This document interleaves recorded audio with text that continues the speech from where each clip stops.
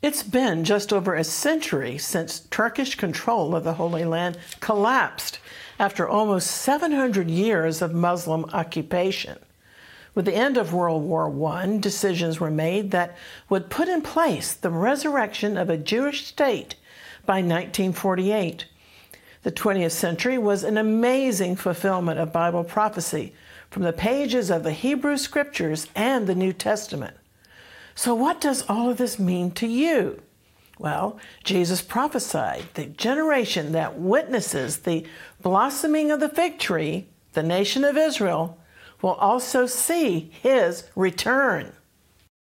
Shalom, and thank you for watching Jerusalem Channel.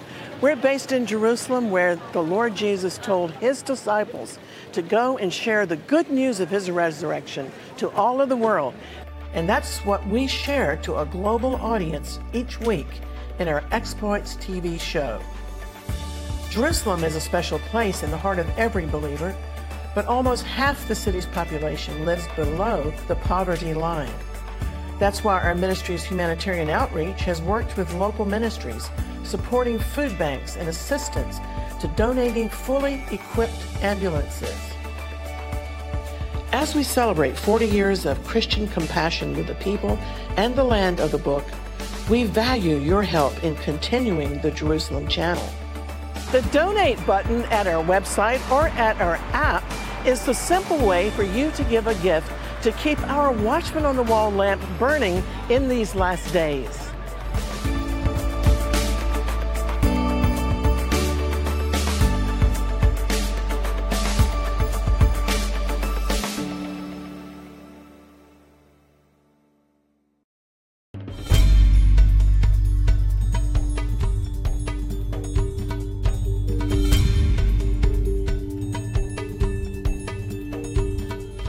Shalom, I'm Christine Darg. The famous Balfour Declaration was a public statement issued by the British government November 2nd, 1917, during the First World War, announcing support for the establishment of a national home for the long persecuted Jewish people in the Holy Land. The declaration was contained in a letter from Britain's Foreign Secretary, Arthur Balfour, to a leader of the British Jewish community, Lord Rothschild. Then, in the very next month, December 1917, British and Allied forces captured the holy city of Jerusalem. It was a triumphant victory of World War I. The conquest of Jerusalem, after almost 7 centuries of Muslim Ottoman rule, was hailed as both a Hanukkah miracle for the Jews and a Christmas present for the British. The fact that Jerusalem's capture actually happened during the Jewish festival of Hanukkah was indeed providential. This 1917 cartoon prophetically made the connection between Allenby and the Jewish Maccabean heroes who had cleansed and rededicated the Second Jewish Temple, which is the theme of the Hanukkah holiday. The illustration compared General Allenby's capture of Jerusalem to the victory of the Jewish Maccabean revolt when the temple was rededicated and cleansed. 2 days after the Turkish forces occupying the city raised a white truce flag to Allied forces, British General Sir Edmund Allenby entered Jerusalem through the Jaffa Gate on foot. Allenby was described by Lawrence of Arabia as a morally great man, and Allenby had made the decision to dismount from his horse before entering Jaffa Gate, an intentional contrast to the perceived arrogance of Kaiser Wilhelm II, who, when previously visiting in 1898, had entered the decorated streets of the old city mounted on a white horse. But Allenby believed only the Lord Jesus should properly ride into Jerusalem. As a devout, Bible-believing Christian, Allenby's exploits in the Middle East made him one of the most important British generals and field marshals who has ever lived. He was the first Christian in many centuries to control Jerusalem. But he didn't lord himself over the people. Not only was he a great soldier, he was also a diplomat. In declaring martial law in Jerusalem, Allenby promised that every sacred building and every customary place of prayer of Judaism, Christianity, and Islam would be maintained, honored, and protected. It's important to point out how forward-thinking this was. After Allenby's capture of Jerusalem, a cartoon showed Crusade warrior Richard the Lionheart rejoicing with the caption, "The Last Crusade, my dream comes true." But Allenby shunned allusions to the controversial Crusades. And the people appreciated his sensitivity by entering Jerusalem on foot as a sign of modesty and greatness. In fact, Psalm 122 would have been an appropriate caption for his entrance. "Our feet shall stand within thy gates, O Jerusalem." In his book, Hidden Prophecies in the Psalms, J.R. Church noted that Allenby had prayed that he might take Jerusalem without destroying the holy places. And Allenby had received a scripture verse, Isaiah 31:5, which amazingly declares, "As birds flying, so will the Lord of hosts defend Jerusalem. Defending also he will deliver it, and passing over he will preserve it." Allenby was so inspired by that Rhema word that he ordered aircraft to fly over Jerusalem. Pamphlets were dropped calling for immediate surrender of the Turks, and the flyers were signed by Allenby. Providentially, the Turks believed in an old adage that they would never lose control of the holy city until a man of Allah came to deliver it.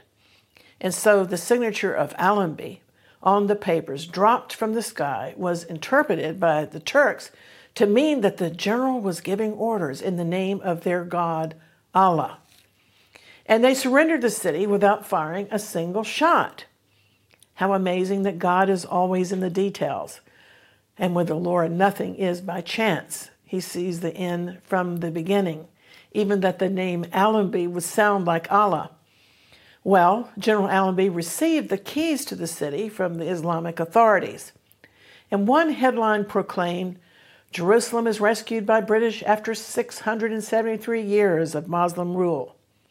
So Islamic control was surrendered in 1917 to Great Britain, which was the main world power at that time, and Britain was strongly identified as a Christian nation. Tragically, by the time the British exited the Holy Land in 1948, many had fallen into apostasy and had resisted much of God's plan to restore the Jewish people. Yet, I believe God still remembers Britain's heroes. And in Hebrew root circles, much has been made prophetically of the name British. In Hebrew, British is a combination of the words Brit, meaning covenant, and Ish, meaning man, thus covenant man. I believe God remembers the British Christian Zionists, the explorers and missionaries of the past, and we believe God has yet blessings stored up for Britain if the church will repent and turn back to God. Now this is fascinating. Let's fast forward 100 years from December 1917 to December 2017, when American President Donald Trump delivered good on his promise to recognize Jerusalem as Israel's capital and to move the U.S. Embassy from Tel Aviv to Jerusalem. Was Trump's timing a coincidence, or is God in control of current events far more than we realize? Just as Allenby's conquest was called a Hanukkah miracle and a Christmas present, so President Trump officially made his decrees in the holiday season of 2017. Were the events 100 years apart cosmically connected? Well, many rabbis believe so, and they were jubilant, heralding Trump's Jerusalem proclamation as a sign for the rebuilding of the Third Temple.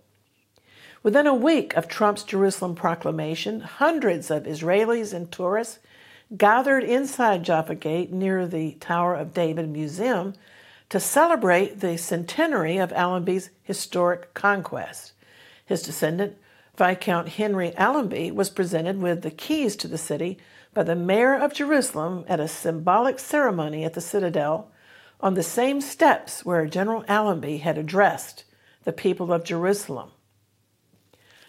I greatly appreciate that Britain's Christian Zionists achieved great exploits, and they were not ashamed of their Bibles. They were biblically correct and not just politically correct. Even before the 1917 Balfour Declaration and Allenby's conquest of Jerusalem, in 1836, Britain's Lord Palmerston, a statesman who was twice prime minister in the mid-19th century, had made up his mind to appoint a British consul to Jerusalem.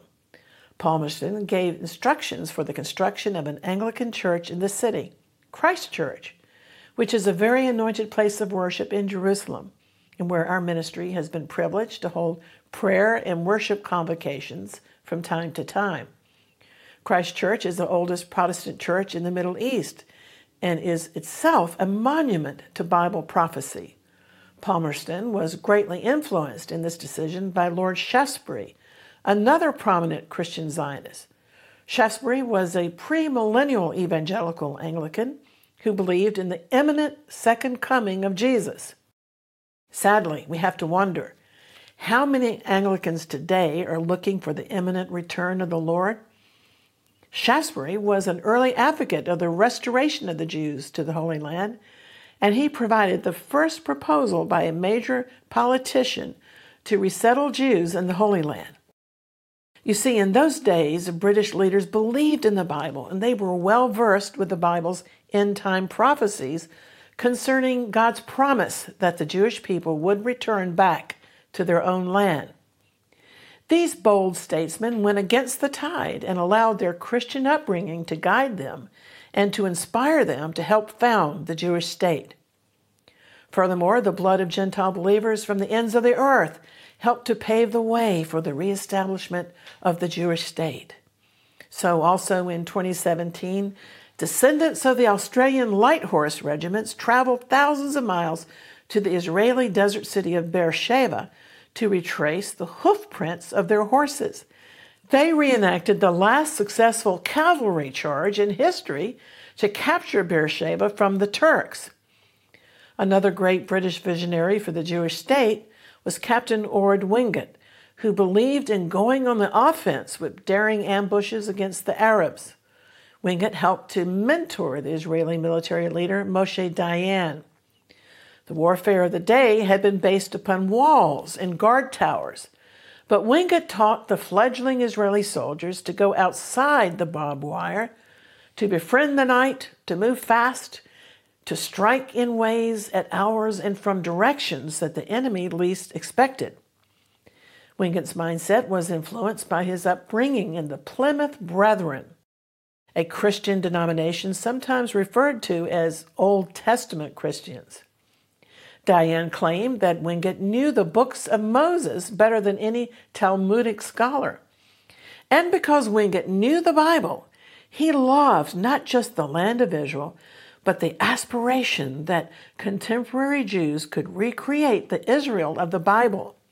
In fact, Israel springing back to life became his passion. And Dayan testified Wingate's vision for this land was identical to ours. The biblical judge Gideon was Wingate's mentor right from the pages of the book of Judges in the Bible. Because he especially identified with Gideon and Gideon's battle-hardened band of men, he naturally felt at home at Kibbutz Ein Harod, where Gideon had fought in biblical times and where Gideon's men had stopped to drink at the spring, still today known as Gideon Spring. Wingate used the kibbutz as a military base because he imbibed of the spirit of Gideon there. And like Gideon, Wingate advocated fighting at night, using stealth and surprise, taking the battle to the enemy with unconventional tactics, unconventional timing, and unconventional weaponry. We mustn't forget that Wingate's attitudes towards Zionism were heavily influenced by his Christian eschatology, the study of the end times.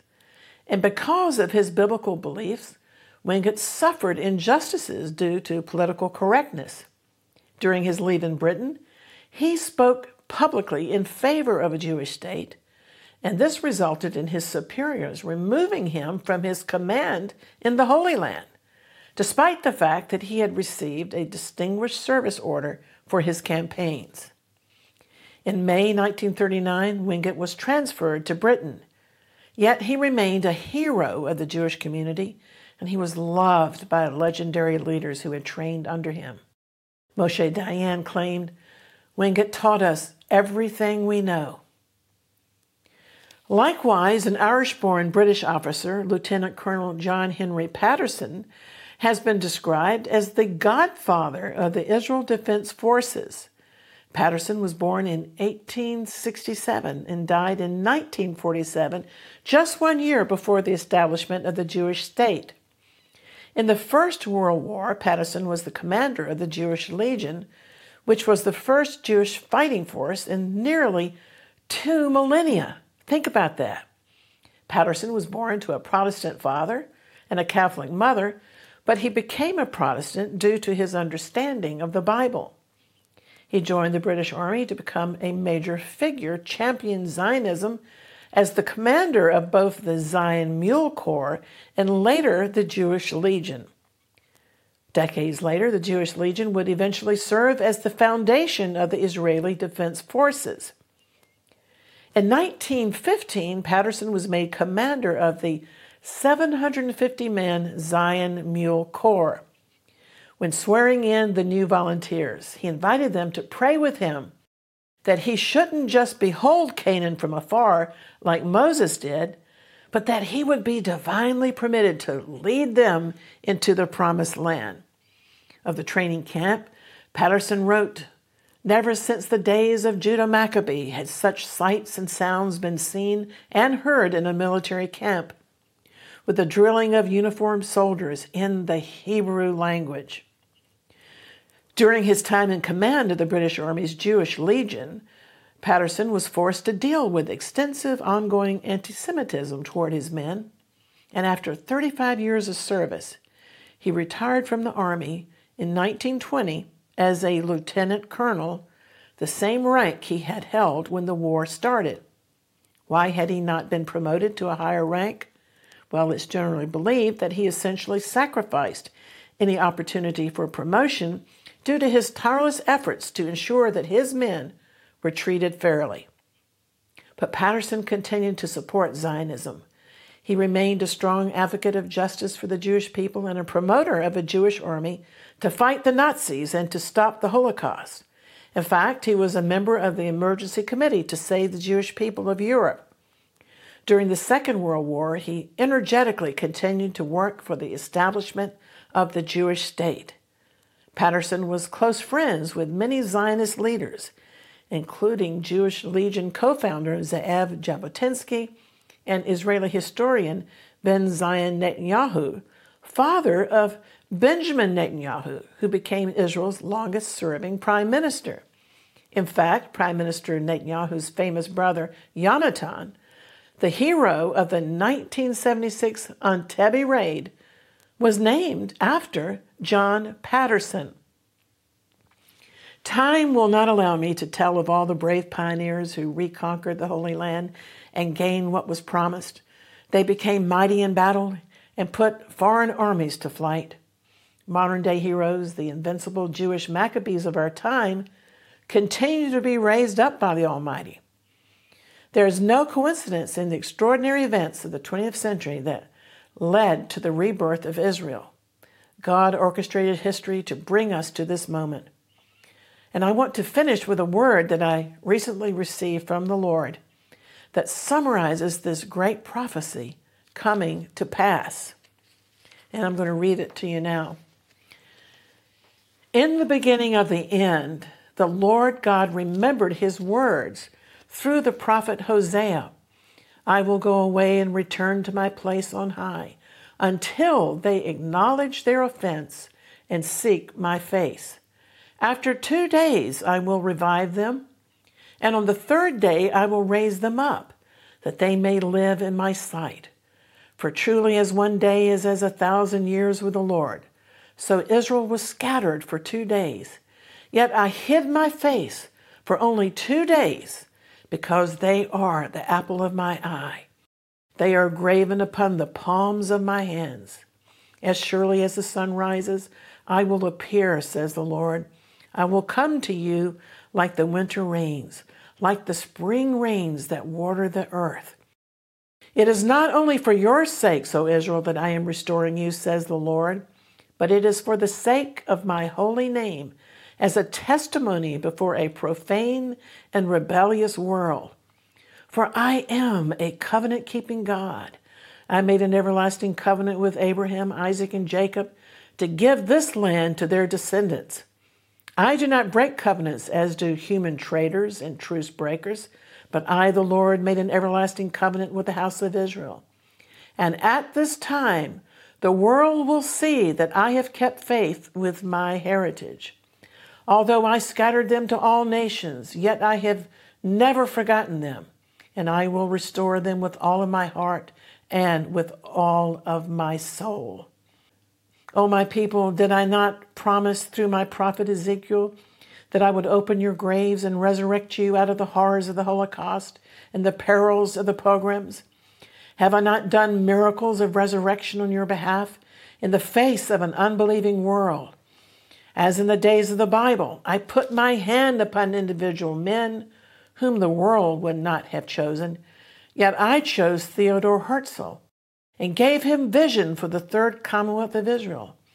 And although many places and names were put forward, such as Zion or Judah, my sovereign will prevailed, and the resurrected nation in my land was given its biblical name, Eretz Yisrael, the land of Israel, the modern state of Israel, in its own land, with my menorah as its national emblem. Declares the Lord, when I look down from heaven upon my land, I do not see a nation called Palestine, for the Romans in mockery renamed the province of Judea and the land of Israel after the Philistines. They did this resentfully to obliterate the link between my people and their homeland, to keep the world from recognizing and remembering the land of Israel. But behold, when I look upon the region, what do I, the Lord, see? I see Egypt, my people, Assyria, the ongoing work of my hands, and Israel, mine inheritance, to become a blessing in the midst of the earth. I see a highway of holiness, for my house shall be called a house of prayer for all nations, when my son Yeshua soon returns to reign upon the throne of his ancestral father David in Jerusalem. And thus the law shall go forth from Zion, and the word of the Lord from Jerusalem, when I restore the kingdom to Israel at this time. I, the Lord, have been active in recent history, sending out the fishers and the hunters to bring home my people in preparation for the 1,000-year rule of King Messiah from Jerusalem. I sent Ze'ev Jabotinsky and Joseph Trumpeldor and many activists to warn my people to come home, and many returned, wave upon wave, and by the sweat of their brows they drained swamps and redeemed the land that had lay fallow for centuries and was denuded. I raised up Eliezer ben Yehuda, who heard my trumpet call to restore the Hebrew tongue of the prophets. And from my evangelical lions in Britain, I put my hand upon men who fulfilled the words of my prophets. My evangelicals passed the vision of restoration to Jewish circles. Even my heroic champion, William Heschler, was my strong shadow figure behind Jewish aspirations in the Holy Land. Indeed, Heschler was co-founder of the State of Israel as he held up the arms of Theodore Herzl. Says the Lord, I put within the hearts of my evangelical pioneers the duty of every believer to love my ancient people, the Jews, to whom every Bible believer is indebted, for they preserve the scriptures and the lineage of the Savior. Without prejudice, my servant Heschler rightly observed from the scriptures that the Jewish people would first return to their own land in unbelief, and only after they are settled in their own land will I pour out my Holy Spirit upon them once again. I also brought my people to Switzerland, and there they remembered Zion and laid the foundation for the new old land. By faith, Herzl was commissioned by Messiah as were Balfour, Shaftesbury, Allenby, and my faithful warriors Wingate and Patterson, who all by faith helped to prepare the modern state. It was their allegiance to the risen Lord that gave them the courage and the vision to call for the reestablishment of a Jewish state. Says the Lord, my hand was also upon my lion, David Ben-Gurion, and my handmaiden, Golda Meir, who was gifted to raise funds for the beleaguered state. And the miracle of independence was written on a scroll, with only one name of the Almighty acknowledged, the Rock of Israel. Yea, it was the Rock who followed my people in the wilderness, the Rock that poured forth living water, and that Rock was Messiah. Even now I have raised up many bridge builders amongst the peoples of the book who are repairing the breach and returning the baton of salvation to Israel. The world will see the unwavering faithfulness of God, for there is still a place for Israel in my plan in these last days, says the Lord. And my plan is unfolding before your eyes when the kingdom will be restored to Israel. Then shall my people know that I am the Lord their God, which caused them to be led into captivity amongst the nations. But I have regathered them into their own land, and neither will I hide my face from them any more. For I will pour out my spirit upon the house of Israel, says the Lord God.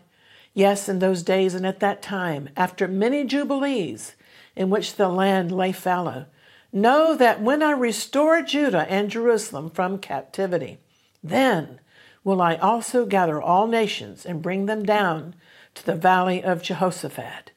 There I will enter into judgment against them concerning my people, my inheritance, Israel, whom they scattered amongst the nations, and they divided up my land.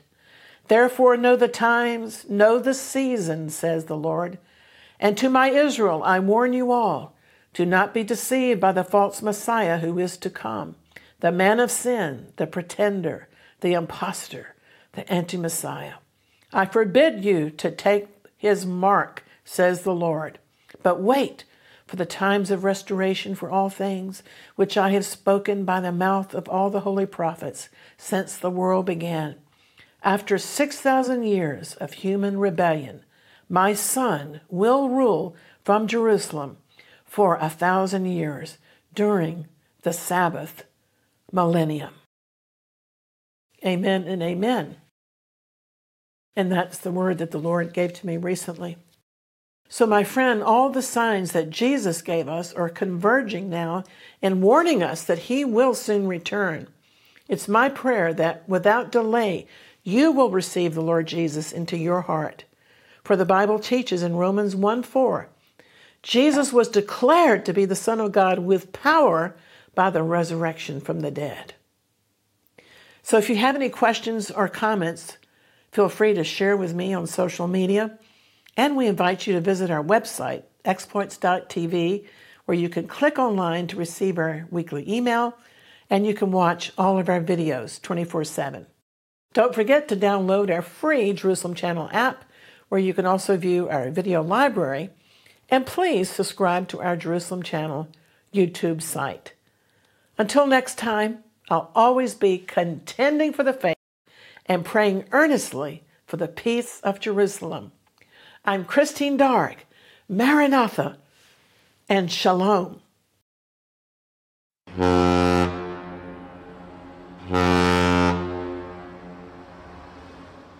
Sail Away by Christine Darg. 44 years ago, Christine and her husband Peter sold all their possessions to buy tickets on a round-the-world voyage, exploring the Caribbean onto South America, across the Atlantic to South Africa, then on to India, Sri Lanka, Singapore, Hong Kong, and Communist China, and finally Japan and Hawaii. The exploits of that 3 months at sea are recalled in Christine's new audiobook, Sail Away. Set sail with more than 3.5 hours of exploring the world. Sail Away by Christine Darg is now available to download from the audible.com website. So enjoy a voyage of spiritual discovery as you listen to Christine read Sail Away, Discovering the Holy Spirit on a World Cruise.